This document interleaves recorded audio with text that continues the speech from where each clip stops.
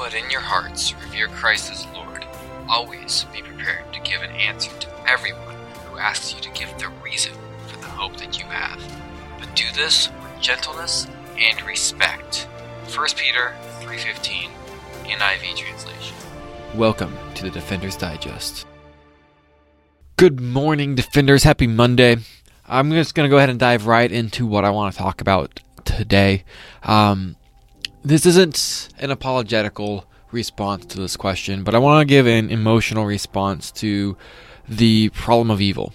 If you want a larger response, if you want the apologetical response, I did create a 12-page ebook on this called The Problem with the Problem of Evil, and that's available for download to members of the Defenders Academy. So if you want to check that out, I'll put a link for that in the description. But what I want to talk about today is more of an emotional response. And I'm going to walk you guys through a journey that I had as a young Christian in wrestling with it. Because here's the truth of it. No matter who you are, whether you're a Christian or an atheist or a Buddhist or an agnostic or a Hindu, at some point you deal with some version of the problem of evil. And maybe you become a nihilist as a response because you don't know what else to do, but you have to wrestle with it. And it doesn't matter where you're born at, what part of the world you're born in, or when you were born, you are going to face the problem of evil. It's just a part of the human condition. The problem of evil in the large sense is this question of, why is there so much evil, pain, and suffering in the world? And in essence, that's true. In essence, there's an element where it's true that to be human is to suffer.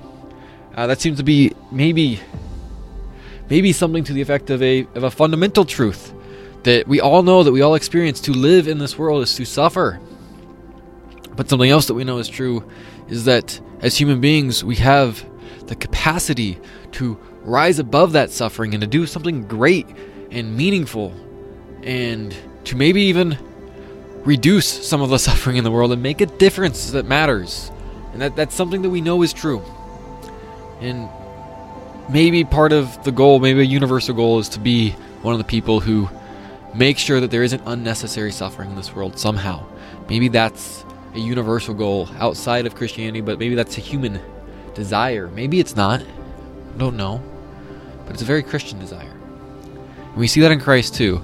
We see the perfect man who lived the perfect life, sinless, blameless, and we see him be punished for a crime that he did not commit, and he takes on undue suffering, and then he rises from the dead to overcome that suffering and to tell us, I have overcame death, and I did it for you.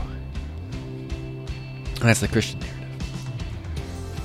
So, the Christian problem of evil is a little different than the general problem of evil, which is, why is there so much pain and suffering in the world?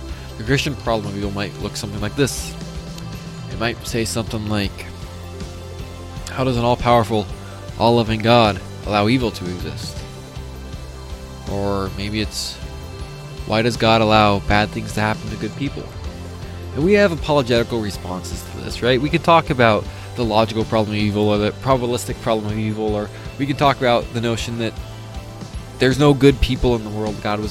Jesus Christ is the only good person. We can go down that route. We can have the apologetical discussion, but I want to have a different discussion with you today. I want to talk about the problem of evil at a very human level, because we can say, well, it's because we have free will, and we can say, well, it's because we are sinful, and sin necessitates judgment. And we can say those things, we can have those conversations, but I'm going to give you guys a so much more practical response. I think for some of you, this is going to resonate, and it's going to be very impactful, and it's going to help in your life on a personal level. And I think for some of you, it's not going to mean much, and you're going to miss it. And some of you might not even appreciate that I said it, but I do think that it's worth being said, so I'm excited to share it with you guys. I think it's going to help a lot of people to hear this. In my late teens, early 20s, I was wrestling with the problem of evil, and I was talking to my pastors about it, and I was looking for what the scriptures had to say about it. And I wasn't really coming up with any answers that I felt were personally convicting. I hadn't found the apologetical responses yet. This was before that part of my life, really, in a large sense. I wasn't digging into the deep apologetics.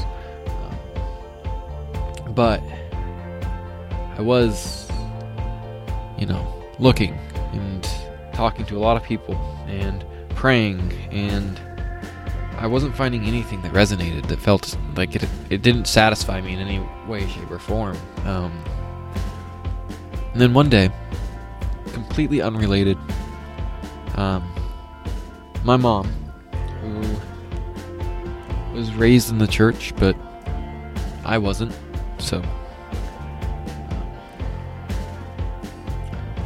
never really talked about religion in any way, shape, or form all growing up.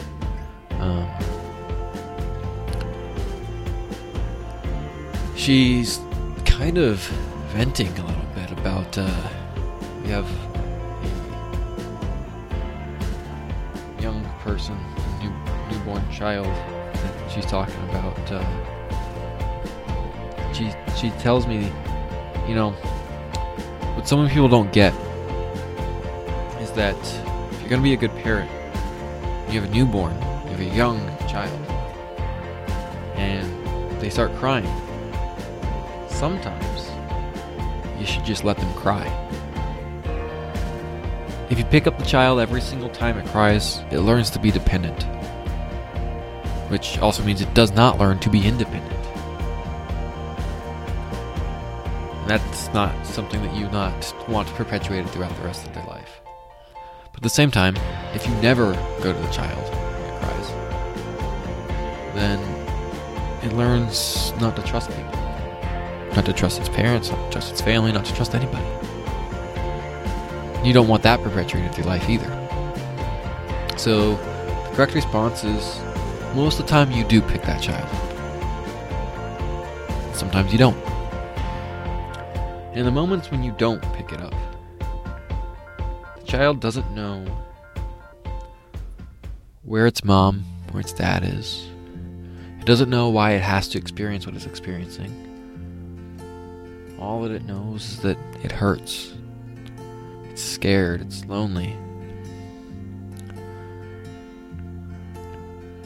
But that's actually good parenting. Because that's how you make sure that your child grows up to realize that it can take care of itself. It can be independent. It can be strong. And most of the time you do pick it up, but sometimes you don't. And well, when my mom shared this with me, it clicked. And a response to the problem of evil might very well be that God uses that evil, or what we perceive as evil, or what is evil, depending on the circumstance, to accomplish a greater goal. If it is even remotely possible that God can accomplish a greater goal out of evil, then it makes sense that evil exists. That God allows evil to exist. And there's plenty of examples in Scripture of God accomplishing great goals out of evil. Job comes to mind. In the book of Job, God literally lets Satan loose on Job. And we can see how that works out. We can see the results of that. So we know that there is actually really good reason that evil could exist. And maybe evil exists primarily because God is a good parent. That's all I have for you guys today. I love you all. God bless.